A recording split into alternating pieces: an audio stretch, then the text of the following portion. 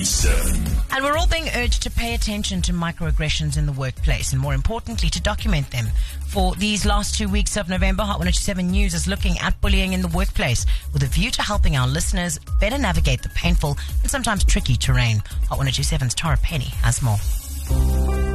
Brian Birch is Professor Emeritus of Criminology at Simon Fraser University in Vancouver. Along with Rebecca Haskell, he co-authored a book called Get That Freak.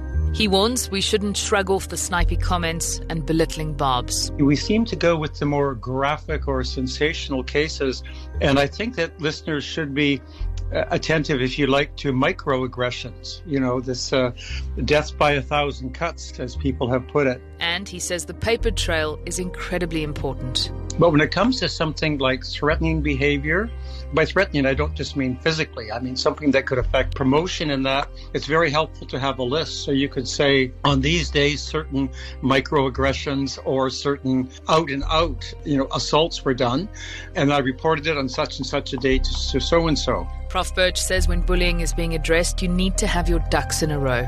It's just really critical not just to have this kind of global, vague thing where you say, well, this has been going on for a long time.